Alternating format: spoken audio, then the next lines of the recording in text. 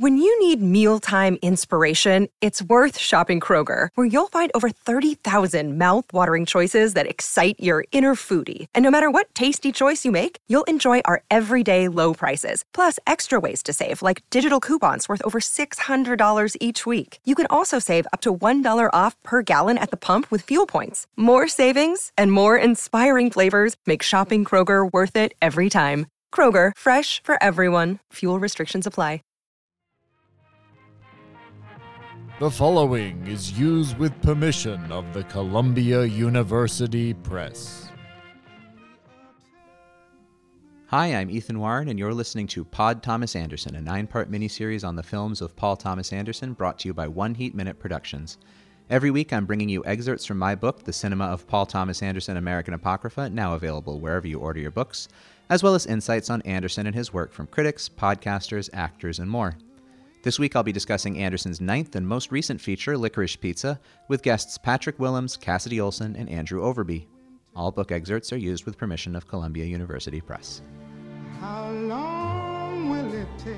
Paul Thomas Anderson has suggested that the decision to return to the San Fernando Valley to shoot Licorice Pizza was a direct response to straying to London for Phantom Thread. And though he claimed to have tried to talk himself out of telling another story set in 1970s California, he found himself compelled by the narrative material on his hands, largely a compendium of real-life anecdotes from the Hollywood producer and former child actor turned teen entrepreneur Gary Getzman, as well as the material culled from household lore of family and friends. It's a god-awful small affair to the girl with the mousy hair. I met the girl I'm gonna marry one day. But her mommy is yelling no, and her daddy has told her to go. Listen, young lady. But her friend is nowhere to be seen. So how'd you become such a hotshot actor? She walks through her I'm a showman. That's what I'm meant to do. to the seat with the clearest view. And she's hooked to the silver screen. Do you know who I am? Yeah. Do you know who my girlfriend is? Barbra Streisand? Barbra Streisand. Sand. Sand, yeah, like sands. Like the ocean, like Barbra beaches. Streisand? No, like Streisand. Sand. But the film is a sad thing for. This is fate that brought us together. But she's lived it 10 times or more. Our roads took us here. She could spit in the eyes of fools. You're not my director. They ask her to focus on. Do you really want to see my boobs? Can I touch them? See you tomorrow. Fighting in the dance hall. Oh man, look at those gay men go. I think it's weird I hang out with Gary and his friends all the time. I think it's weird that I hang out with Gary and his 15-year-old friends all the time. Take a look at the long man beating up the wrong guy. Oh man, wonder if you'll ever know I'm not gonna forget you. who's in the best-selling show. Just like you're not gonna forget me. Gross.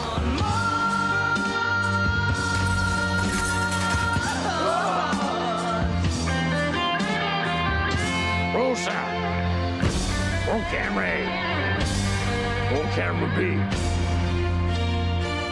Marking. Action. I'm coming, Nancy!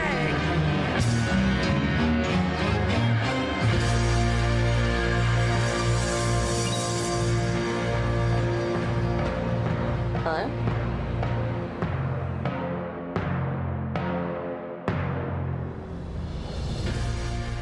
Quote, just about every single thing has a touch to a factual story that I've heard, Anderson said, but then refined his phrasing to allow for a more ecstatic interpretation.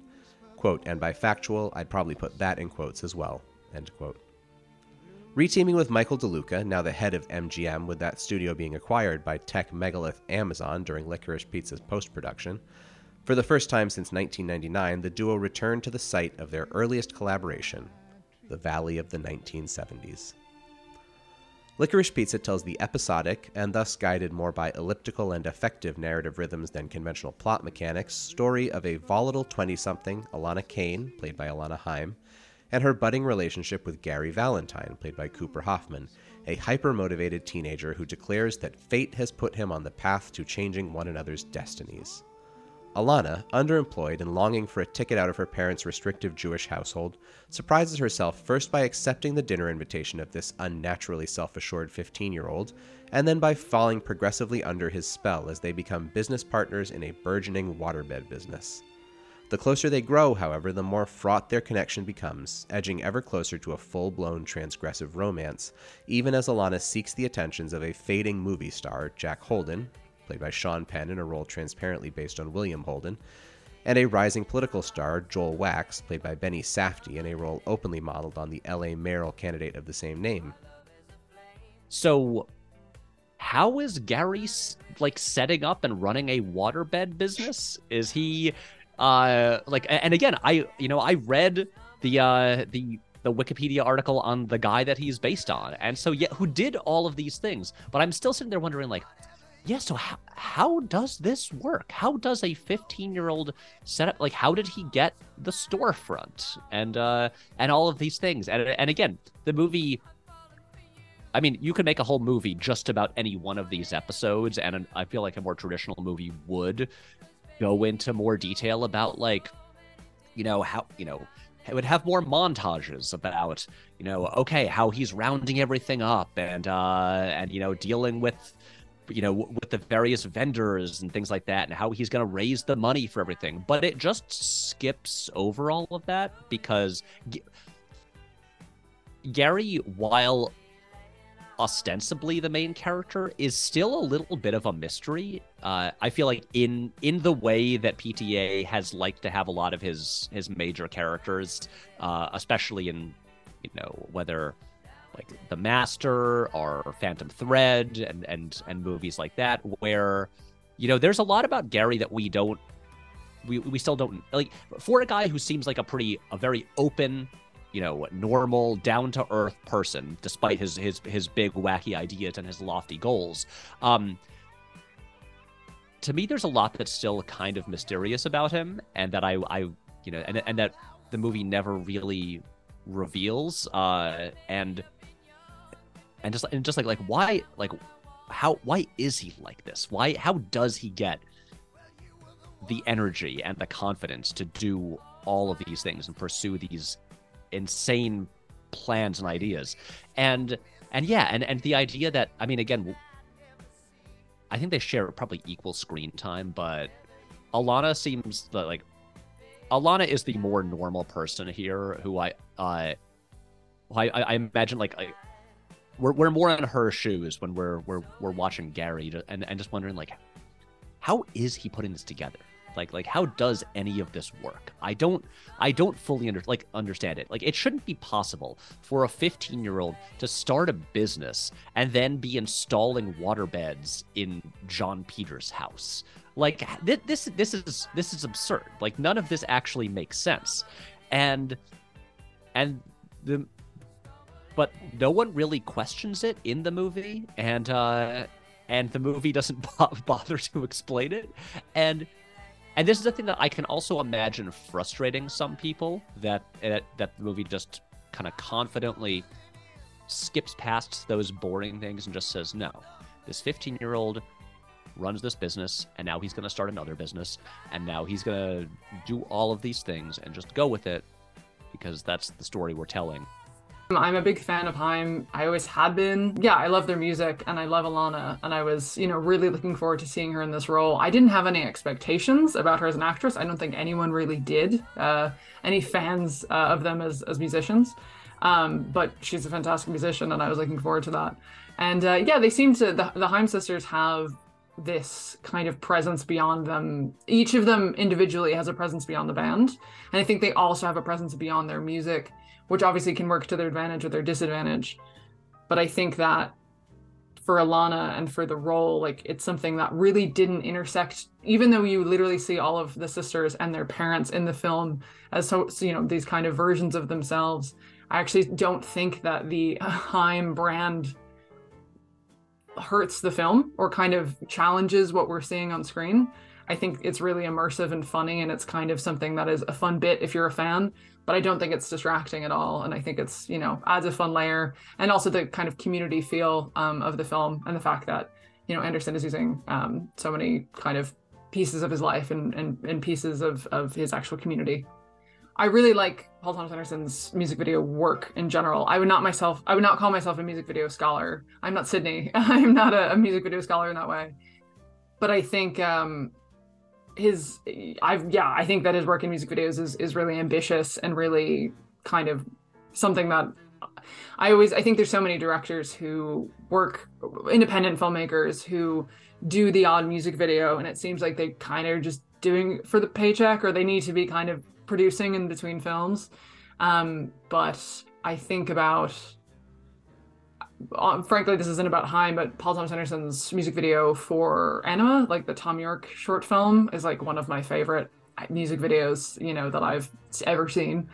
And his work with Haim has been, loads of fun as well. Yeah, I think it's really interesting that he was like, yeah, Alana. And then he just kind of picked that out from her. I wonder what he saw in her. And I'm sure, that's probably been documented, or he's talked extensively about that. But in my heart, I do wonder, like, just how what he saw in her exactly. But obviously it worked. And I do wonder about her career going forward as well. Like, I do wonder if this is going to be something that she pursues, or if this is, a favor she did for a friend of the family. Okay, this will surprise no one, but what I really, like, no one that knows me, but what I really want to talk about is Benny Safdie. I find that Joel Wax in this movie is essentially an amalgam of the good parts of both of our protagonists. So he is someone that has that salesman-like quality. He has that showmanship. But he also has this sort of human, more empathetic side where he really genuinely wants to connect with people and seems to have a sense of self. And when you look at Benny Safdie, who I'm obsessed with both of the Safdie brothers, I think the reason that he's suddenly having this run as a character actor that I believe will continue for a very long time is because he actually embodies those two qualities so amazingly. He's this, a very large man. He has sort of a formidable presence, but he also has these, huge soulful pools of eyes. He's like this very, very soft, welcoming presence at the same time as just in his very being kind of having an assertive quality. And I think that the moment that he enters the movie, he accelerates us towards the end of the movie, because in having the good qualities of both Alana and Gary, each of them sees themselves in him and takes something different away. So we don't see much Gary Joel Wax interaction, but in my opinion, he's looking at Joel Wax going, okay, I've seen this salesmanship before from myself and others, and I'm sort of assuming it to be false, and therefore implicitly assuming that these new beliefs that Alana has aren't genuine, whereas, of course, Alana's looking at him and going, this is exactly the real aching drive to do good that I've been looking for. And from the moment he enters the story, they start to fray. Not that they're ever perfect, but I'm a firm believer that his ability to be all things at once to both of them is what causes this fight in the kitchen, where they are, for the whole film, they've both been posturing in so many ways, trying to be seen as whatever they want to be as opposed to what they are. And in meeting someone that doesn't have to posture because they are the real deal, they kind of go into overdrive. Yet, after a bevy of men, all of whom seem to emerge from the valleys seems like obstacles along Alana's existential training course, prove lacking in Gary's essential qualities, tenacity and kindness chief among them, she surrenders to the inevitable, grants Gary the kiss he has longed for since their first meeting, and runs off with him into the valley's gloaming horizon. With Licorice Pizza, Anderson bucked a number of trends in the typical release cycle for 21st century indie features. He eschewed a festival premiere, even as rumors swirled that the film, then going by the working title Soggy Bottom, might premiere at Cannes, Venice, New York, or Toronto, keeping so tight a lid on the project that as of 3 months before release, DeLuca was joking that even he knew nothing about his old collaborator's new work. Once the film premiered at a Los Angeles Directors Guild screening 3 weeks before the Thanksgiving limited release, it became clear that Anderson's veil of secrecy had been motivated largely by a desire to protect his young cast, the majority of whom had never before appeared in a feature film. Quote, "Why are you trying to ruin this person's life?" Anderson jokingly recalled asking himself as he considered casting young unknowns. But this concern was trumped by the production value of unstudied performances, which he determined were essential to the film's naturalism. Quote, "An audience isn't bringing any baggage," he said, describing the function of novice performances. Critical response to Licorice Pizza was generally governed by the joy that Anderson aimed for, both in the discovery of emerging screen talent. Justin Chang described the film as, quote, "the most ardent love letter from a filmmaker to an actor," in this case Alana Haim, in recent memory, end quote.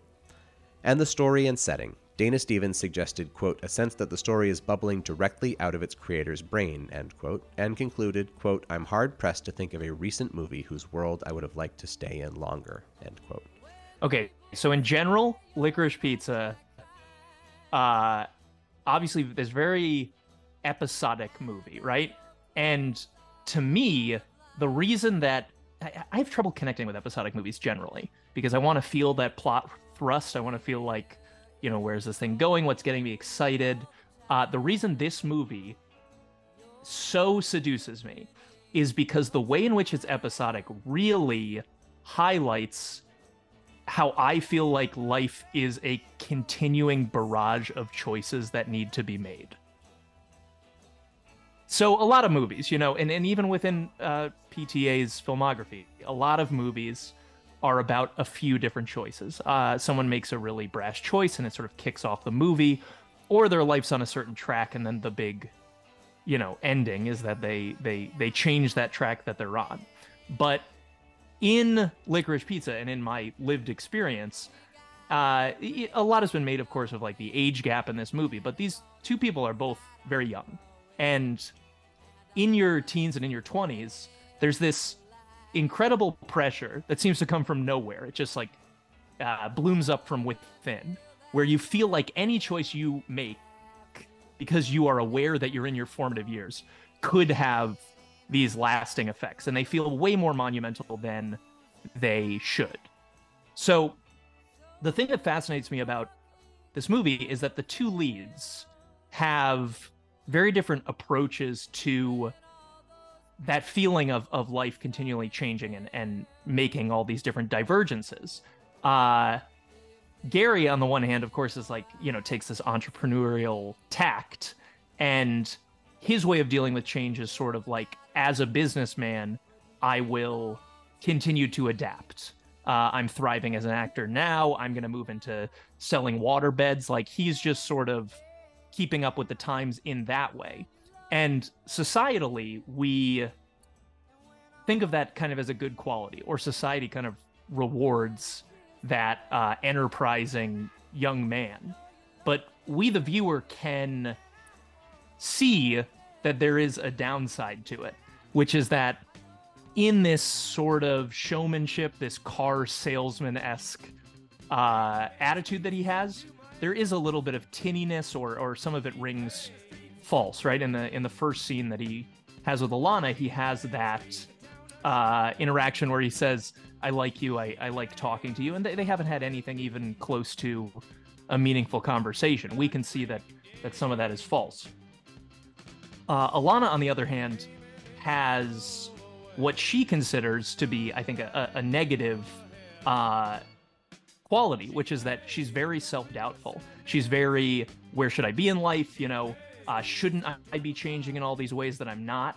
And while she thinks of that as negative, we're having the opposite experience, where we're watching that being like, there's virtue. There's virtue to having perspective on oneself and looking inward.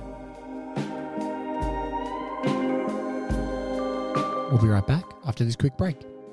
Our bodies come in different shapes and sizes, so doesn't it make sense that our weight loss plans should too? That's the beauty of Noom. They build a personal plan that factors in dietary restrictions, medical issues, and other personal needs so your plan works for you. Noom doesn't restrict or shame when you want to treat yourself. Their flexible program focuses on progress instead of perfection. You don't have to give up carbs or anything. And with their daily lessons, you can learn something new about your food choices every day. After just a few days of using the app, I learned how to recognize cues for overeating and how to choose the right foods to feel full. Stay focused on what's important to you with Noom's psychology and biology-based approach. Sign up for your trial today at Noom.com. That's Noom.com.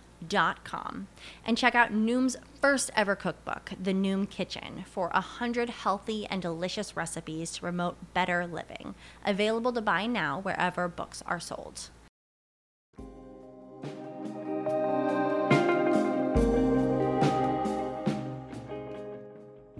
Nostalgia served as a common buzzword among reviews, with critics debating this emotion's function within the story.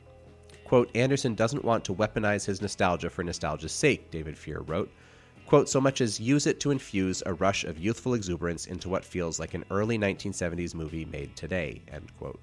Richard Brody, meanwhile, suggested that the film was actually, quote, without nostalgia, because it is filled with the era's cruelty and indifference, but clear-eyed about the chances for experience that the time and place presented nonetheless, end quote.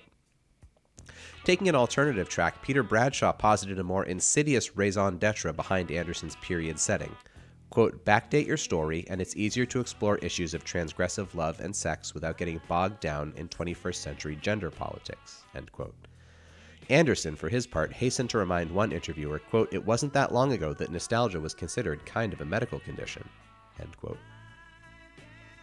Critical dissent largely centered around the film's perceived indulgence, whether in the form of its love for Gary, which Manohla Dargis described as, quote, as lavish as that of an indulgent parent, blunting the edges and limiting the film's overall effect, end quote, or its lack of traditional narrative propulsion, which left Richard Lawson, quote, wishing for some sense of purpose larger than yet another filmmaker journeying to the past to poeticize the squirm, lust, and ambition of being a teenage boy, end quote. Outside of the critical community, however, Licorice Pizza faced harsher condemnation from the watchdog group Media Action Network for Asian Americans, who objected to two scenes in which a minor character, Jerry Frick, earnestly adopts a cringingly stereotypical Japanese accent. Quote, Asians and faux Asian accents are used as comic relief to encourage audiences to laugh, end quote, read the complaint, with the writers, quote, strongly urging voting members of the Academy and other film critic associations not to reward Anderson, end quote. The director made some ambivalent efforts to mitigate this blowback when pressed by Kyle Buchanan in the New York Times, arguing both, quote, you have to be honest to that time, end quote, and, quote, it would happen right now, by the way, end quote. In a review for the New Republic, Joe Livingstone suggested, echoing Bradshaw, that the Frick scene, quote, starts to feel as if Anderson is taking delight in the deniability of the 1970s setting, and it raises questions about his judgment, end quote. Asked again to explain his thinking 3 months after the film's release, Anderson offered an evidently exhausted, quote, I don't know, I'm lost when it comes to that. I guess I'm not sure how to separate what my intentions were from how they landed, end quote. With Licorice Pizza, Anderson earned 3 more opportunities for an Academy Award, netting nominations for Best Original Screenplay, Best Director, and Best Picture, the film's only 3 nominations, but struck out on each count. Among critics' groups, the film's most decisive victory came from the National Board of Review, which awarded Licorice Pizza Best Film, Best Director, and Best Breakthrough Performance, shared by Hoffman and Haim. I mean, this feels like the obvious thing to say, but the John Peters section is just so incredible. Just as an isolated sequence. Which one's in charge? Are you in charge? Yeah, I'm in charge. May I just speak with you for a second? Yeah, sure. Thanks. You can tell your crew to stop. Stop for a sec, guys. So this is what I want to say to you. Do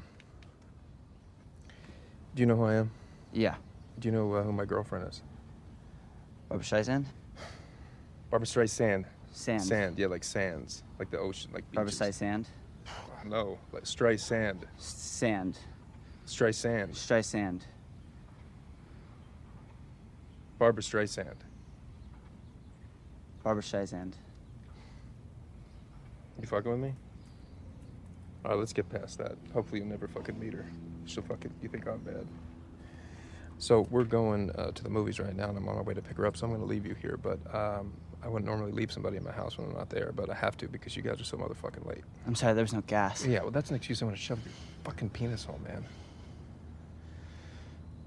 What's your name? Gary? Gary. How big's your penis hole? It's regular sized. How would you know? Imagine what that would feel like if I shoved that excuse up there. That would hurt a lot, right? Yeah. But that's what I'd like to do. I'm sorry, I don't want to make you any more late than you already are. You can leave. Look at you, you cocky motherfucker. I like it. When I watch it, I'm having a great time with the movie, and then suddenly Bradley Cooper arrives, and the whole energy of the thing shifts. And again, it's the thing that I also have to like reconcile whenever I watch that. I'm just like, this guy was a real person. Or is a real person. John Peters is he still alive? Yeah, John Peters is still alive, and the idea that you know, granted, like a lot of characters in this are either like explicitly real people, like John Peters, or they are inspired by or based on real people to varying extents. But John Peters like ran a major Hollywood studio, and watching how deeply unhinged this man is, everything he says to Cooper Hoffman in that initial meeting is so incredible. And by incredible, I mean if a real person said this stuff to me immediately upon meeting them, I feel like I might like call the police, because it's horrifying. But it's the energy of this sequence. It is. I mean, again, this feels the closest that PTA has come to the Alfred Molina sequence in Boogie Nights, of just the hilarious danger of the whole thing. Like, it is deeply funny while also being extremely stressful, because, you know, I believe this man is capable of violence. He is a powerful person. He's a movie producer who is dating Barbara Streisand, and he threatens to murder people and it does not seem like a joke. And then you have everything with the truck, the sequence of Alana having to steer it down the hill in reverse with no gas. It is that. Again, this is an obvious statement. I feel like most people probably agree on this, but that as kind of like a centerpiece of the movie is just that is the sequence that I find myself just going back and being like, I just want to put that on again. I just want to watch that like 15-minute chunk, because again, it's an episodic movie, and of the many episodes, that is the highlight to me.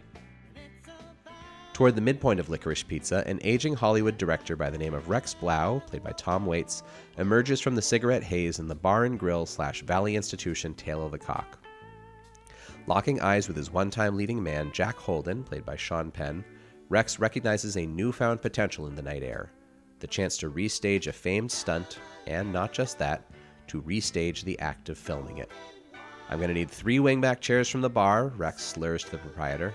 Need a bottle of Everclear, I need plenty of grease from the kitchen, and I want you to meet me on the 8th hole by the sand trap. We're burning daylight. Rex rallies the Tail of the Cock staff and patrons and leads them onto the golf course in an eerily backlit parade. A fire is burning in the sand trap, but still Rex shouts, I need some more flames. He raises his hands to summon them and then bellows, can I have some quiet on the set? He turns, his face orange with firelight. Roll sound, he says to nobody. Roll camera A, roll camera B, mark it. And then with a reverent hush, action. Here, in the most inauspicious of places, Anderson mounts a tribute to the auteur's urge to reconfigure the world into a more aesthetically pleasing whole. Rex directs his life because it's the only way he knows how to look at the world, and it's the only way that he wants the world to look. This compulsion to peer at existence through a viewfinder would be familiar to Anderson from as early as age 7 when, as the story goes, he wrote in a notebook, quote, I want to be a writer, producer, director, special effects man. I know how to do everything, and I know everything. This same desire to shape the world is shared by any number of Anderson's characters, from the personal reinvention of Dirk Diggler to the epoch-shaping industriousness of Daniel Plainview, but it finds its apotheosis in Gary Valentine, the consummate self-made man, who, like Rex, with whom he briefly crosses paths, directs the world around him. I wrote the dialogue, he repeatedly snaps at his business partner, Alana, while she takes a sales call. You're improvising too much. There are echoes in Gary of another precocious Valley voice. I know how to do everything. I know everything. So do it my way.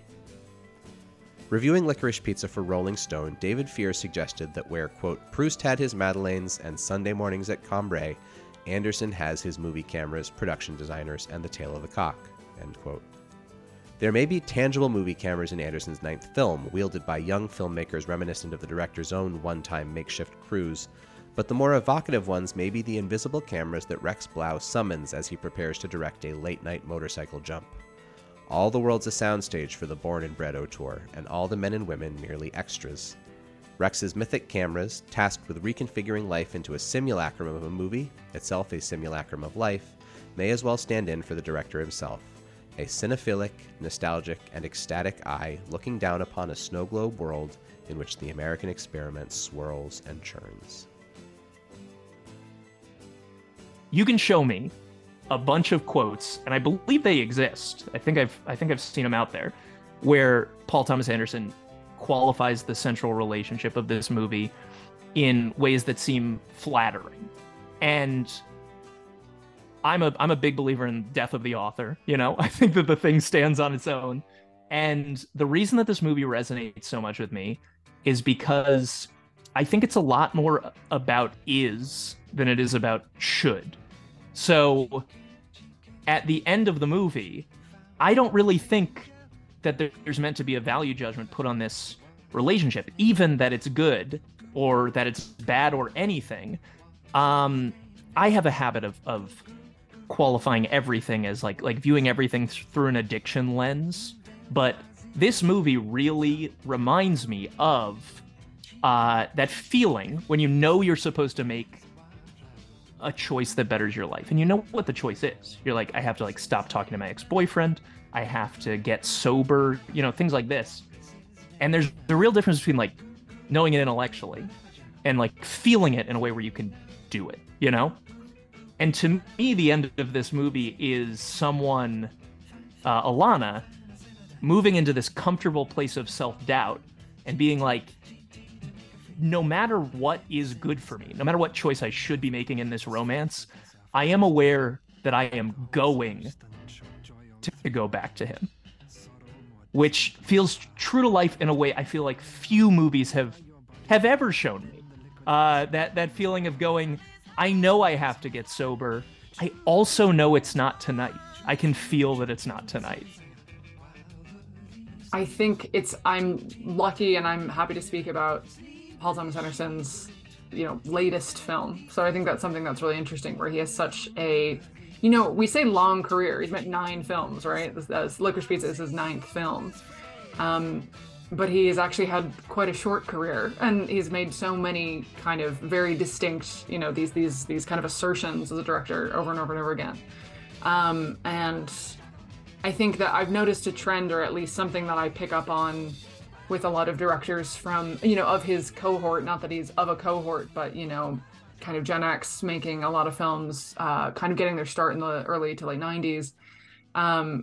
They're kind of showing their softer side, or at least I notice a bit of that as sort of softening as they become parents of older children, and as they kind of have different relationships to people and so much of their early careers. And I'm kind of making broad generalizations, but I think about, I don't know. I mean, I've talked about this in regards to Harmony Korine making the beach film, which is obviously a very different film, but talking about how do you take the statements of your youth and the kind of transgressive, very aggressive, interest in art as it is, and the parts of the world that you're interested in as writers and directors, and then how does that fundamentally stay the same, but also kind of soften or change in a way that you lose some of those edges, but that's still there. And I think with Licorice Pizza, I think that's something that has been discussed quite a bit, in that fundamentally, at the heart of it, it's quite sweet, and it is a romantic, warm film about friendship or about love and, that kind of enduring power. But at the same time, it's still against the same backdrop of abuses of power and very kind of random acts of kind of violence and aggression, and the difficulty of being, in America at this time, but or in general. And there's also just lots of randomness happening. And I think that the two of them find each other, not just despite the randomness, but kind of because of it. And it's still that interest in so many of the stories he's been telling throughout his career, but just now with the mindset of, I know what it is to be an adult, I know what it was to have been a child, and to kind of look at that from this perspective. So I just find that really refreshing, even though I myself am not a parent, or I myself am not, haven't aged that way yet. I really love to see that kind of progression. And then sometimes it doesn't always go that way, and I'm sure that, his career will continue to evolve, and hopefully the decades to come. But just seeing like a 20-25 year period has been fascinating, and he is one of a kind, but I do kind of love to compare him and see where he's going with everyone else. Obviously, there was so much like raw talent there right at the beginning, but also early on, and I don't think this is a bad thing, because, for instance, like Boogie Nights is still like high up, like close to my favorite thing he's ever done. But also his influences were very clear. He was like wearing them on his sleeve. Like you would tell like what he was aspiring to, what other movies he loved. And as he went on, the influences I feel like became more digested and less obvious. And it's not even that he built like a really distinctive style. You're not pointing to the master and being like, oh, there's the PTA shot that he does. There's none of that stuff. But it's he kind, as he went on, it's and you obviously have the kind of transition point where like Punch Drunk Love seems like the kind of the beginning of a shift into this new era, and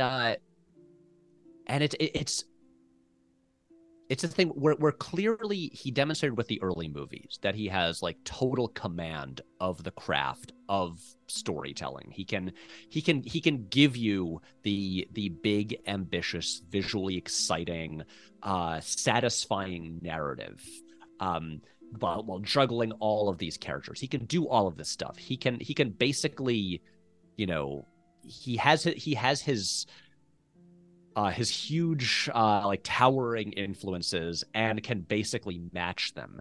And then he decided to evolve and do something that is harder to pin down. But that, and I don't want to say, oh, he's a great filmmaker, because every movie, looks great and deserves to be like studied, but it is this thing where, especially like with all of his movies, they are,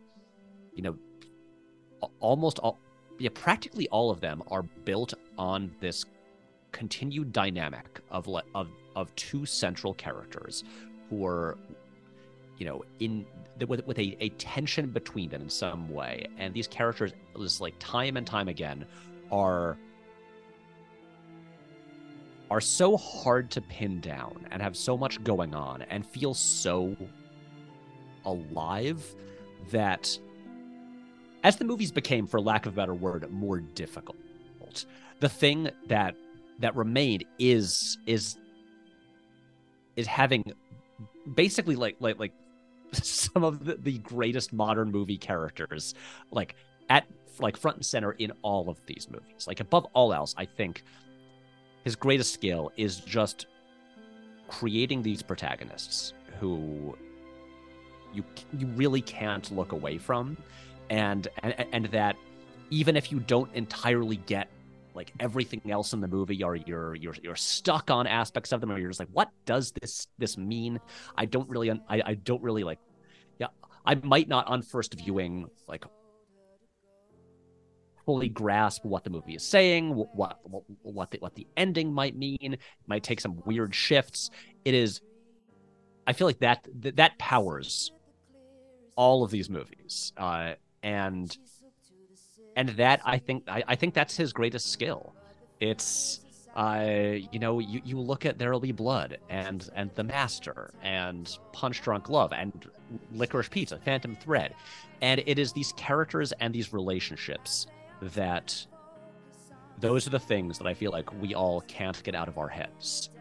that those are things that we keep coming back to, and all of his incredible sense of craft, his technical skill, all of it is in service of, in almost every one of these cases, just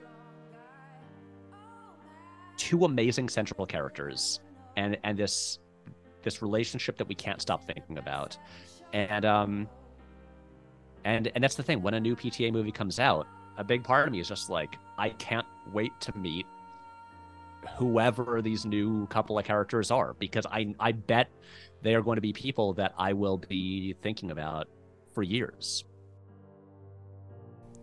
And so we come to the end of the line, the most recent Paul Thomas Anderson film.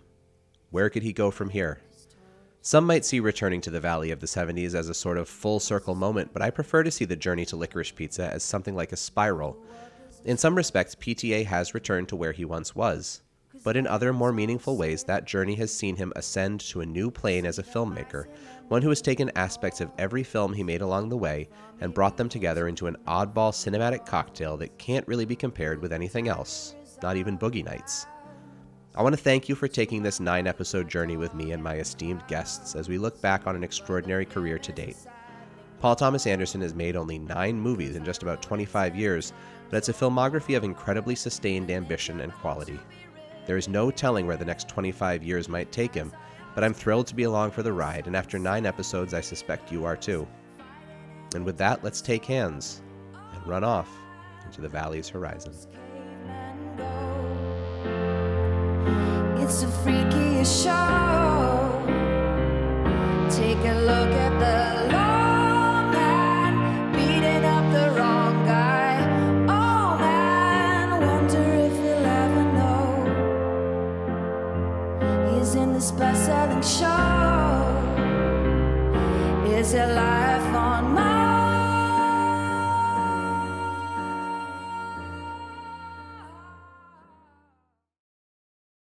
When you need mealtime inspiration, it's worth shopping Kroger, where you'll find over 30,000 mouth-watering choices that excite your inner foodie. And no matter what tasty choice you make, you'll enjoy our everyday low prices, plus extra ways to save, like digital coupons worth over $600 each week. You can also save up to $1 off per gallon at the pump with fuel points. More savings and more inspiring flavors make shopping Kroger worth it every time. Kroger, fresh for everyone. Fuel restrictions apply.